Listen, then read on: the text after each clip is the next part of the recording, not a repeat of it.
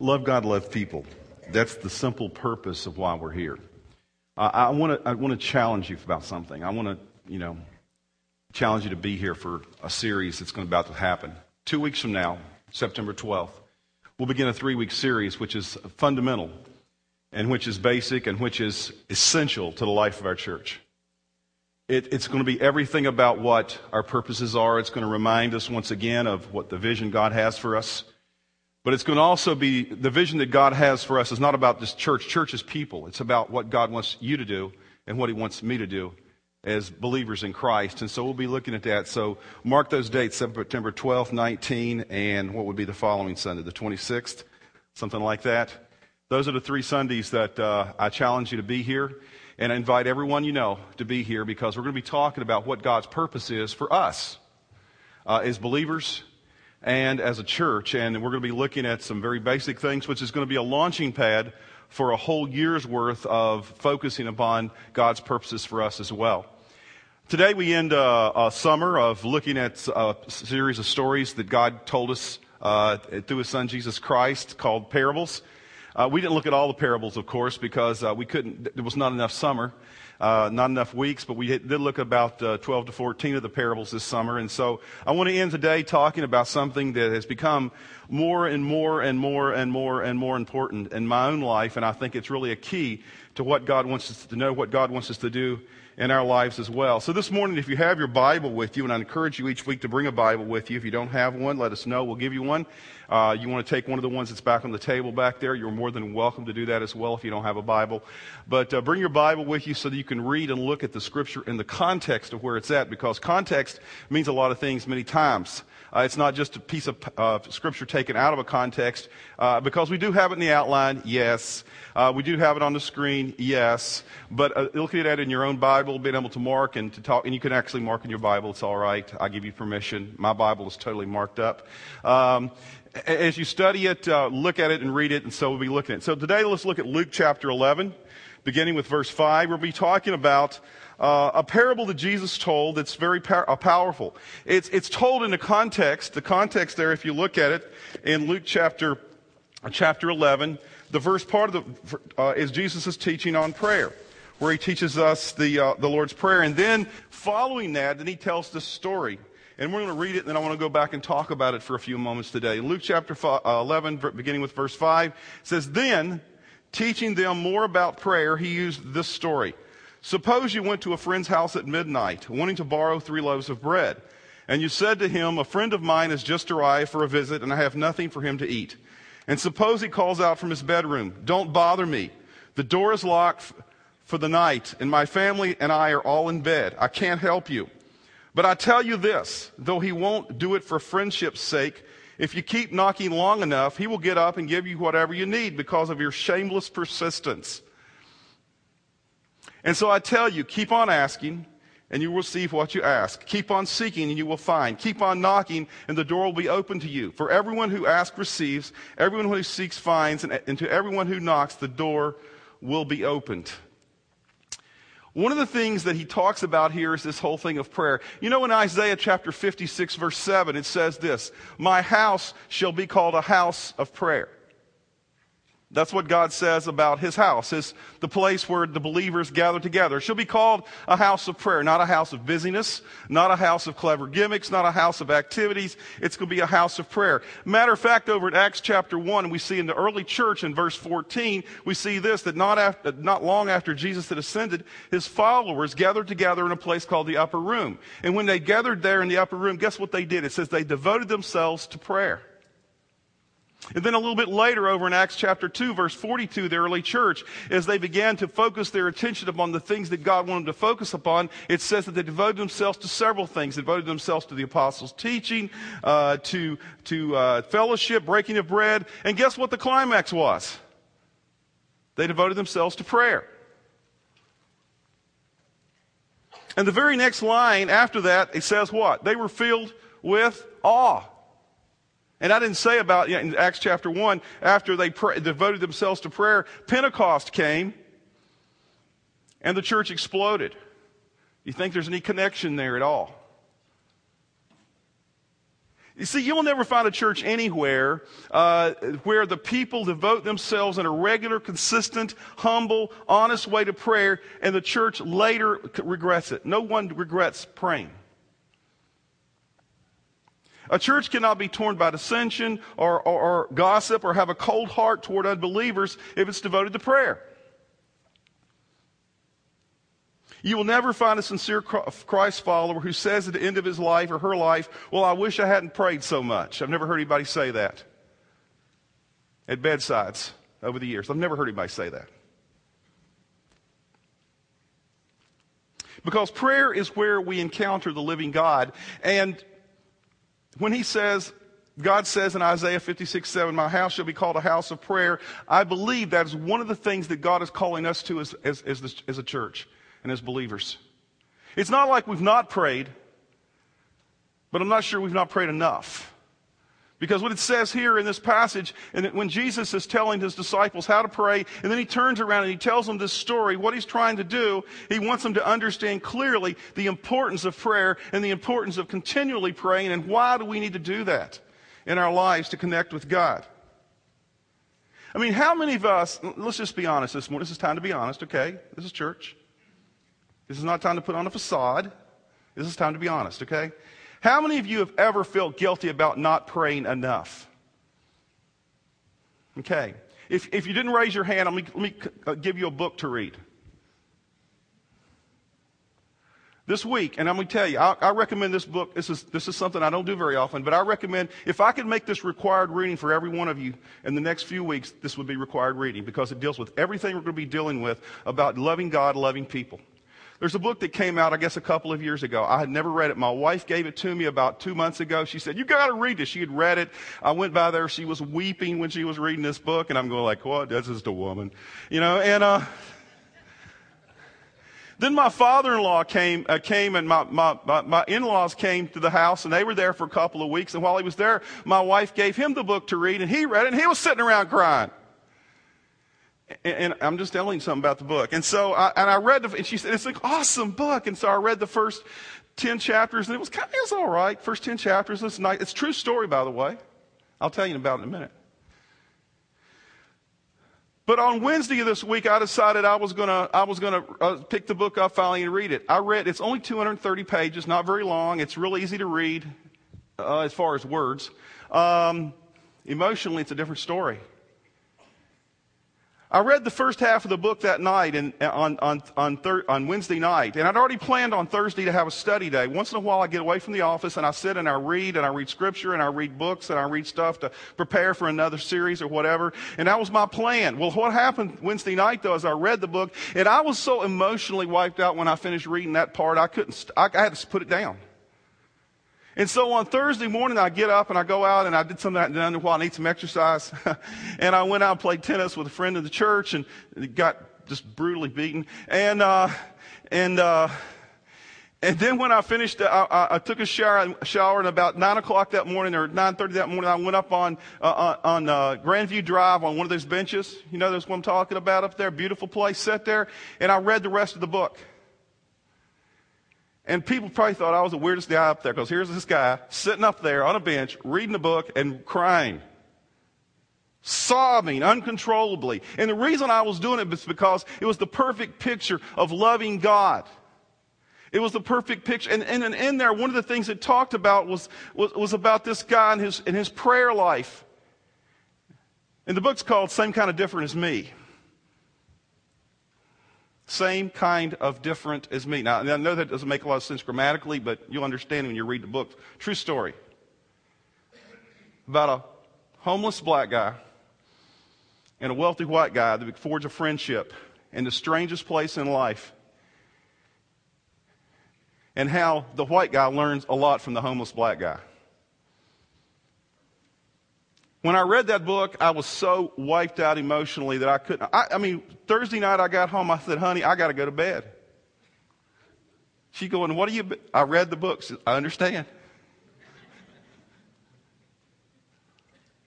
But I tell you this because in the book, one of the things that came out to me, I was so ashamed when I read it about this black guy, about his love for God and it wasn't like he grew up in this great environment. He grew up in a terrible environment, the worst environment possibly. He had every reason to be angry at God.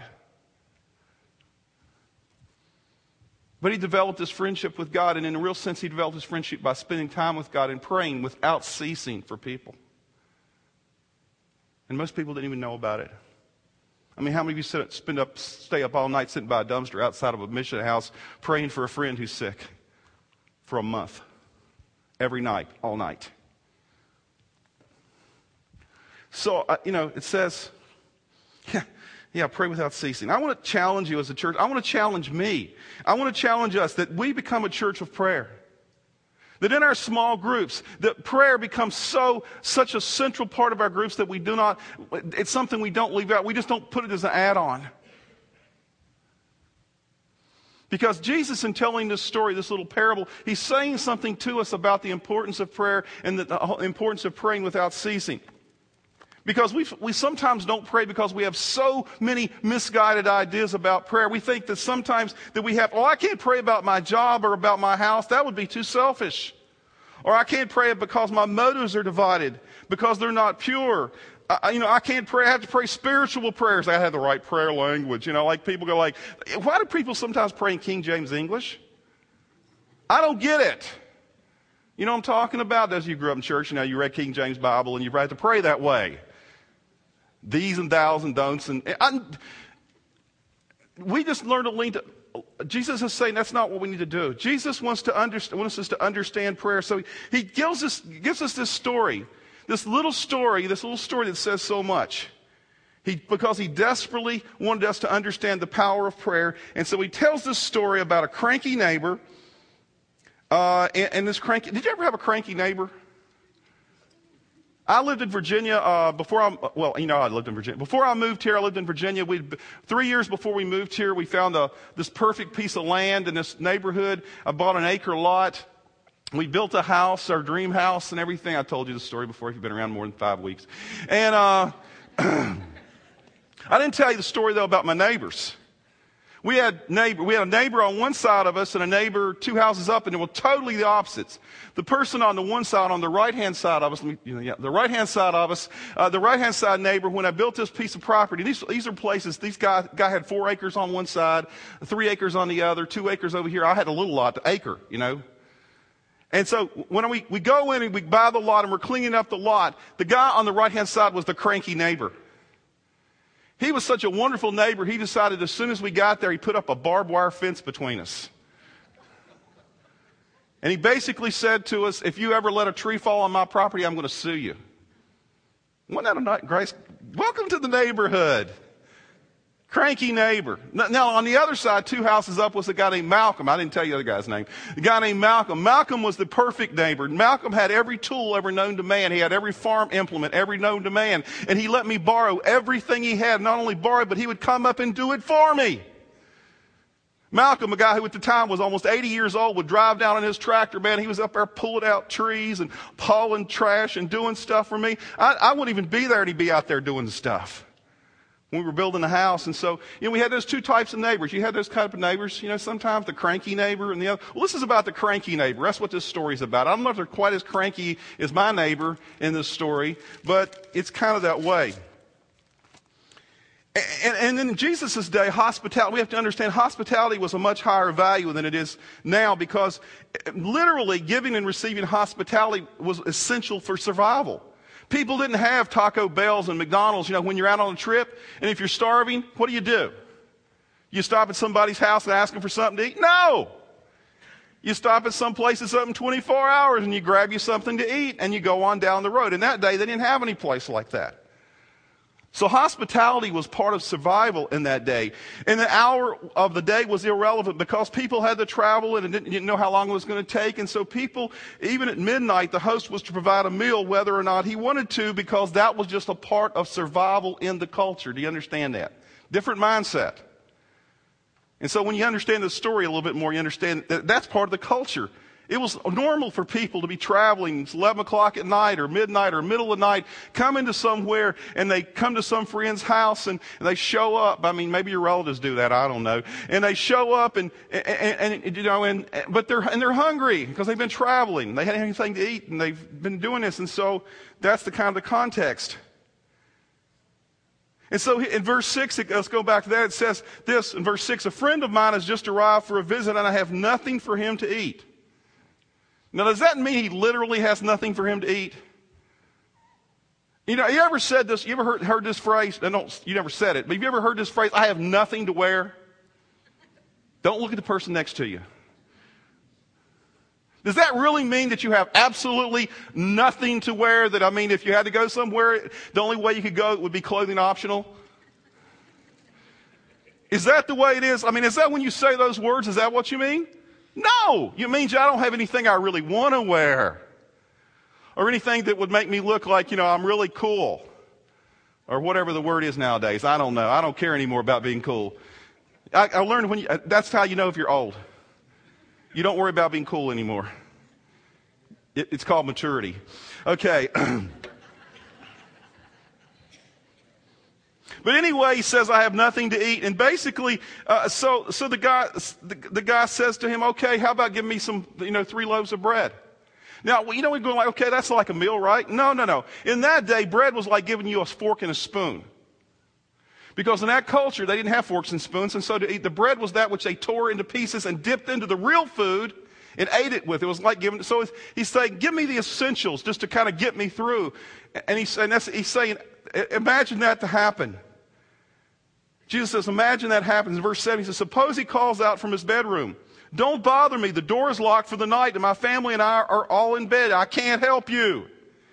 Now, Jesus, when he told this story, everybody was going, that'll never happen. Not in this culture, because we know it's survival. If we're not helpful to people, they won't be helpful to us and we won't survive. He was going, that's foolishness. That would never happen. But he tells the story. And so in a real sense, he said, okay, just for the sake of argument, let's say that really did happen. That's what he's saying. What should you do if the guy says, I'm in bed, the door's locked, my family's in bed, don't bother me. What should you do? And then he tells this really strange thing. And sometimes when we read this, we get the total wrong impression about what it means in regard to our relationship with God, I think. So I want to make sure we clear this up this morning. Verse 8, but I tell you this, if the guy won't get up, if he's in bed, though he won't do it for friendship's sake, if you keep knocking long enough, he will get up and give you whatever you need because of your shameless persistence. Basically he said, if this was to ever happen in this culture, which it'll never happen. And the guy says, he said, just hang out at the door and keep knocking. Every once, just stand outside the door. It's all during the middle of the night. Every once in a while, just go back to the door, knock on the door. The guy will look at his wife and say, honey, is he still out there? And just keep doing it and keep doing it. And eventually you'll wear him down and he'll come out and he'll do it. And he'll do it because, even though it's inconvenient, he'll do it because it's the culturally right thing to do.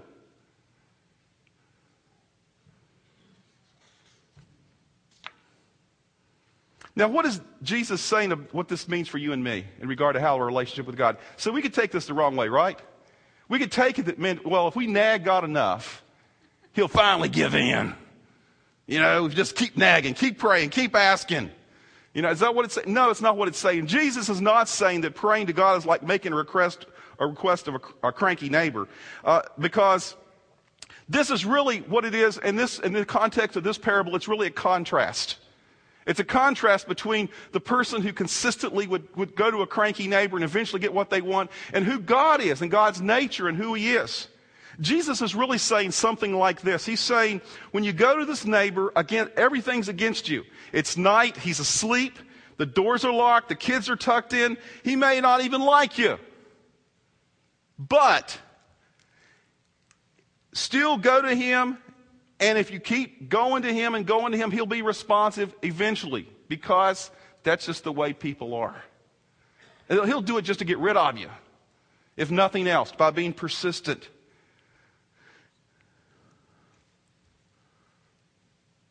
If that's the case, then he's saying this. Jesus is saying, how much more should you persist with God, who is never asleep, but is always attentive to you? God isn't like the cranky neighbor who doesn't care. God is the God in heaven who desires more than anything to have you love him and to love, and he will do whatever it takes. And so he says in verse 9, this is where he gives the command in this text. He says, I tell you, keep on asking and you will receive what you ask. Keep on seeking and you will find. Keep on knocking, the door will be open to you. For everyone who asks receives, everyone who seeks finds, and to everyone who knocks the door will be open. If you're going to persist with people who are cranky, how much more should you persist with a God who loves you? He's not like the cranky neighbor. He wants you to finally understand what his will is. Prayer is not, it's a two-way street as well. We're going to talk about that. And then he goes on and paints another picture here. This is really interesting. I didn't even put this in the original verse, but the next three verses paint another picture. In verse 11 it says, you fathers, if your children ask for a fish, do you give them a snake instead? Or if they ask you for an egg, do you give them a scorpion? Of course not. I don't know what that means, to tell you the truth, But I mean, I would never do that. It's kind of a weird illustration that obviously meant something in that culture. When we have more time, I would tell you what it means. But basically he's saying, hey, if you were a parent, even as you are, would you do that for your kids? Give them something they really didn't need? And then in verse 13 he says, so, and this is what we don't like about this passage, so if you sinful people know how to give good gifts to your children, how much more will your heavenly Father give the Holy Spirit to those who ask him? You see, we have to admit this. We're a fallen people. We're a people who often ask for things we really don't need. And we ask for things that we do it in a way that's really selfish and sometimes. And like a father who won't give his kids the wrong things, if they ask for something, he won't give them something else, but he also won't give them the wrong things. The loving Father we have, the Heavenly Father we have, is someone who wants to give you the right things. And he says you need to persist in prayer. Therefore, Jesus says, keep asking, keep seeking, keep knocking with confidence, because you approach God not on the basis of your performance or your spiritual track record, but solely on the basis of the sheer goodness of the Father, who says, my house shall be called a house of prayer. Now this morning, as we finish up here in the next 5 minutes or so, I just want to share with you three things that I think is important to understand about prayer. Three types of prayer that God, he wants us to keep persisting in. And why we do that in the context of this, that God wants us to persist in prayer because he wants to give us the things that we really need. Number one is, Richard Foster, great devotional writer, calls the first type of prayer simple prayer. Simple prayer. Simple prayer is just simply the prayers we pray about stuff, about our needs. The idea here is that you just pray about whatever is on your heart, the ordinary events of the day. Pray about your family, your work, about your frustrations, about your problems. Like I said, sometimes we have this strange idea that we have to pray. Everything has to be real spiritual when we pray. But if you look in Scripture, how often most of the prayers in Scripture are simple prayers? Look in Jonah. Jonah didn't pray almost the most spiritual prayers. When he went and finally did what God wanted him to do, you know what he prayed after God didn't wipe out the city that he prayed about? You know what Jonah did? He was ticked. He basically got ticked at God. And you just read Jonah and you believe it. He got ticked at God and kind of yelled at God. You ever yelled at God? It's all right to yell at God. God's big enough. He can take it. But sometimes he says to pray the things of our heart. See, if we think it has to be spiritual, we won't pray the things of our heart. And it'll block our prayer from God. I mean, sometimes I've asked God, I've looked at God and I've yelled and I said, I don't understand that. It's true. And what happens is it's all right to pray those prayers and to persistently pray those prayers. Because God wants us to grow and to learn and to have a relationship with him. Loving God requires us to have a relationship with him in such a way that we have a conversation with him, that we seek his heart. And one of the main ways we do that, and we know that, is through prayer. See, ordinary prayer means you come to God as you are Because when you pray, if you only pray the things that sound good and spiritual, but you're not really genuinely interested in, then what's going to happen? It will kill your prayer life. It's a simple prayer. We need to be just every day, just get with God and just pray what's on our heart. It doesn't have to be spiritual. The second kind of prayer, which I believe is a real important kind of prayer, and we very rarely talk about it, is what I call listening prayer. You know, good conversation. You know what good communication is? You know what a definition of good communication is? Most of you think it. You know, I ask that question when people come to me for premarital counseling. Oh, yeah, it means really talking and the people understand. No, it's called, the good definition of communication is this: listening with understanding. I said, you know, if you want to have a good marriage, learn to listen and keep this shut. A lot more than we keep these open. Keep these open. Keep this shut. Listening with understanding. And the thing is that so often in prayer, all we do is we talk to God. And we never listen. I want to tell you, when God, and I've never had God verbally speak to me, okay? I wish He would. I really wish He would. But I've had God, a sense that many times that God is speaking to me through His Word, through prayer, and it's usually, almost not usually, it's always when I get quiet enough to listen. Most of the time around 4 a.m. in the morning. I mean, literally, this morning I was awake at 4 a.m. And I was laying there in bed, I'm going like, why can't my clock's set for 5:30. Why can't I just sleep till 5:30? And as I lay there, that happens all the time to me. And as I was laying there in the quietness of the morning, and I just began to pray and say, God, okay, what did you want me to listen about this time? Like I was real disgruntled because God woke me up. God woke me up, you know. But I found that so often there's things on my mind that God has put in my mind, and as I'm reading Scripture, things come to me. I've learned a discipline now. When I hear something and I begin to sense that God's speaking through it, I get up and I write it down. Because I'll forget it when I really wake up and the next morning. But the issue is that you have to listen. That's why sometimes I've said, we have to learn to carve out times in our day that's quiet times. We call it a quiet time, a place where we get quiet before God, that we listen to what God is saying. That we speak to God in simple prayer, but then we listen to God. Now, let me give you a couple of words of wisdom about listening prayer. When you think that God is speaking to you, there are two things you need to be careful about. Here's a couple of warnings, okay? Number one, if you think it's a prompting from God to do something, number one, it'll always be compatible with Scripture. Always. And number two, if you want to test it another way besides Scripture, along with Scripture, is to go to people that are godly people and ask them about it. Do you think this was a prompting from God? And then they have to go like, you are absolutely out of your mind. It's not a prompting from God. Because God wants us, and look at people that have people in your life that you can talk to about it. Test it with members of your small group or folks that you trust spiritually, and so on. But continually do that. God wants us to continually be in contact with Him because He wants us to know Him. He wants us to speak to Him, to have that relationship, but also to listen. But thirdly, a third type of prayer that we need to have on our minds, and I talked about this the very first day of this year. In your bulletins, the thing that says Top 10 in 2010. Y'all remember that? We started the year off that way. I said, and those of you who were here the first week or two, and I said, what I want you to do this year is this. I ask you to do something. I ask you to write down people that you know that need to take their next step with God, whether it be accepting Christ Jesus as our Lord and Savior, whether it be becoming part of a church, whether it be, whatever their need may be. They're disconnected from God in some way. So I ask you to do that. Now, do not raise your hand on this one, okay? How many of you have done a great job of praying for those people every day? Can't raise my hand. What does it say?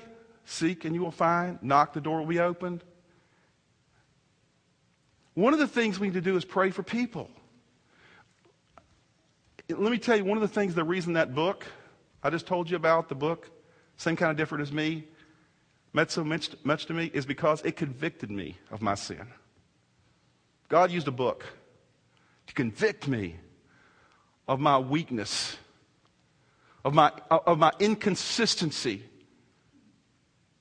of really, really, really, really caring for people so much that nothing blocks that prayer time with God, that connection with God, and loving people the way that God wants me to love them. I challenge you, if you want to know what it means, a great illustration of love, unconditional love for another person, read a book. You want to kick back from this? No way. I just want you to be challenged as I'm challenged. I'm going to read a book again. But the thing is that God is using that as just an illustration. It's a story. It's a testimony of God's grace, but through people that you would never expect. So I challenge you. This is not a guilt trip, okay? If you didn't do very well with the top 10 so far, start over. I gave you a new sheet. It was in your bulletin. Write down the names of some people who were disconnected from God. Maybe there are people who were sitting next to you. I shared last week, who was in those chairs, if you were here last week. I said, who's in the chairs that were sitting here with like one of these chairs? The people that are, that were here at one time, but they're not going anywhere.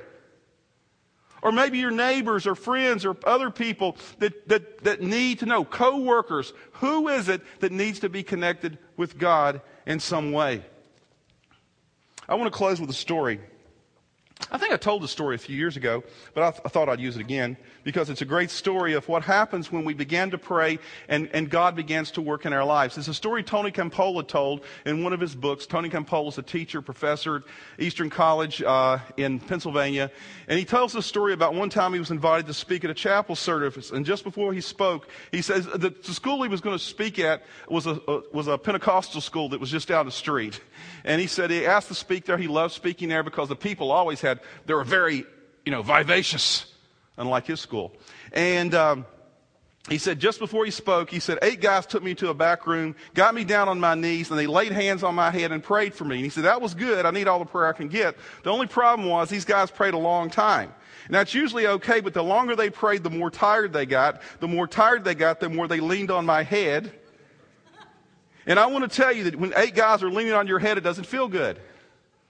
One guy, he says, wasn't even praying for me. He said he was praying for somebody. His name was Charlie Stoltfuss. And he kept saying, Dear Lord. And he shouted this out, Dear Lord.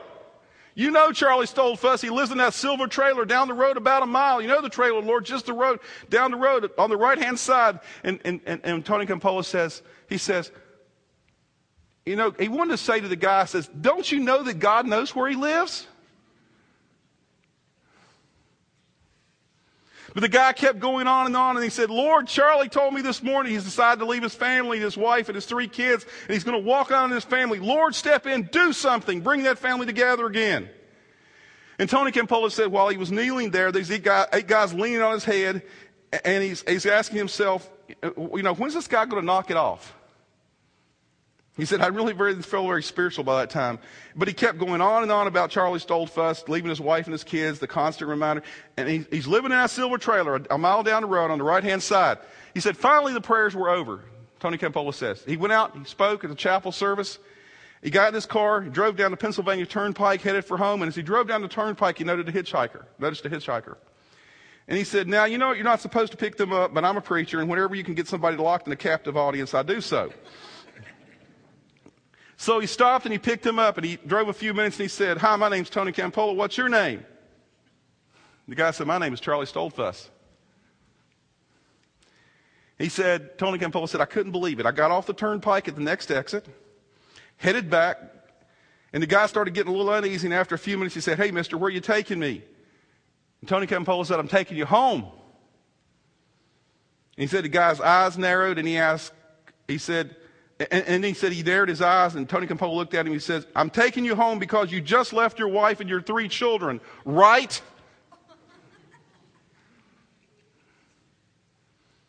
And he said, that blew him away. Yeah, you're right. His shock was written all over his face. And Tony Campolo says, I drove off the turnpike at the next exit. Then I really did him in as he drove right up to his silver trailer. He pulled up. The guy's eyes seemed to bulge as he asked, how did you know that I lived here? And he asked that question, and he said, and Tony Campolo with a straight face said, God told me. And he said, I really believe God did tell me, just in a strange way. And the guy was half shaking his head, and he said, right, mister, sure, I'm going. And when he opened the trailer door, his wife exclaimed, he could hear her say, you're back, you're back. And the guy began to whisper in her ear, and the more he talked, the bigger her eyes got. And then he said, Tony Campola said, I took the next step. I got out of the car, walked up to the trailer, then I said with real authority, the two of you sit down. I'm going to talk to you, and you're going to listen. And he said, man, did they listen. They thought I was E.F. Hutton. He writes that afternoon, those two people gave their life to Jesus Christ. And that man today is a preacher in Southern California. Now, not all stories end like that. Maybe not quite as dramatic. But I can tell you many, many, many stories I know of how when we begin to pray for people about how God works in their lives. How He changes. Sometimes it takes years. Sometimes it takes decades. But God says, keep on knocking, keep on seeking, keep on asking. Because unlike the cranky neighbor, God desires the true desires of our hearts. And He wants to answer our prayers in a way that would honor Him and help us to grow. Today, when you drive home, I ask you to pray. When you go to bed tonight, pray. Now, when you pray driving home, keep your eyes open, by the way. When you get ready for bed, pray. When you wake up, pray. As you go through the day, pray. Pray for the ordinary concerns of your life. And then block off a time to sit and listen to God. And then pray for other people who need to take their next step with God, whatever that may be. Because when people do that, when people begin to do that and connect with God and His power, God changes things in the world. One of the things I want to share with you as I close is this, is that we began, not only do we believe that this is something we should do, we're beginning to do it already. The last 2 weeks something has happened, and it was a very small beginnings, but it's something that's important. I'd asked our leadership team a couple of weeks ago, I said, I really feel this desire for us to be more of a church of prayer. Can we find some time to pray together? So the last 2 Sunday mornings at 8 o'clock, one of the persons on our leadership team has met me and whoever else wants to meet over here in this room over here for prayer. Anybody like to come is welcome to come. And what do we pray for? We pray for this service. We pray for everybody that's going to be here. We pray for any needs that we know of. We pray for the musicians, the children's workers, the people that's greeters. We pray for the service. We pray for every component of what's going on. Because we believe it's important. The most important thing that happens on Sunday mornings is not what happens in this big room. It's what happens in that little room. Right over there. When we pray. And I'll tell you, our band is taking it seriously too, our musicians. Instead of sitting around talking about what we're going to do for the service, you know what they're doing now when they first get together? They pray. And I know for a while, I don't know, I guess it's still going. But on Thursday nights, we've had a little prayer group that's meets here over in the room here on Thursday nights. I'll check that out and make sure that that's true. If you'd like to be a part of that, we're going to be we're going to have different aspects of prayer. And something else we want to do in the life of the church too is that starting in a couple of weeks, we're going to have available over after every service, we're going to have a place over in the prayer room with people who will be willing to sit down and pray with you about whatever needs that God may have in your heart. Because we understand that prayer needs to be something vital in the life of this church. Because it's our connection with God. So I'd ask you this morning, will you make a commitment with me to become people of prayer? I'm not asking you to do something you can't do. Because prayer is just talking to God. You don't have to have any special language. You don't have to have any training. You don't even have to have any education. You know, and I'll tell you, the hero of the book that I read is not the white guy that's trained. It's the homeless guy. The homeless guy with no education. The guy that's in touch with God because he spends time with God. Let's pray. Thank you for listening to Great Oaks Community Church's weekly podcast. For more series and podcast information, go to greatoakscc.org.